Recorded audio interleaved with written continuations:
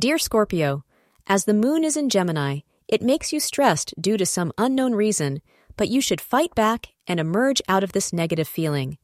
Try to observe your emotions and not react to them.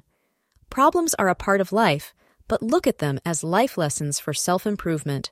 A balanced mind will be able to tackle any situation with ease, say astrologers. Wearing the color gray will bring you good luck and prosperity.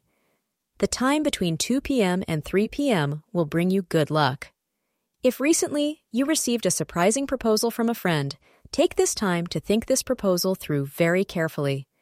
Don't make hasty decisions as this option has come to you out of the blue. Don't be afraid to ask for some time to consider this proposal and discuss the matter over with your friends and family. Thank you for being part of today's horoscope forecast. Your feedback is important for us to improve and provide better insights. If you found our show helpful, please consider rate it. Your support helps us to continue creating valuable content. Thank you for being here and see you tomorrow.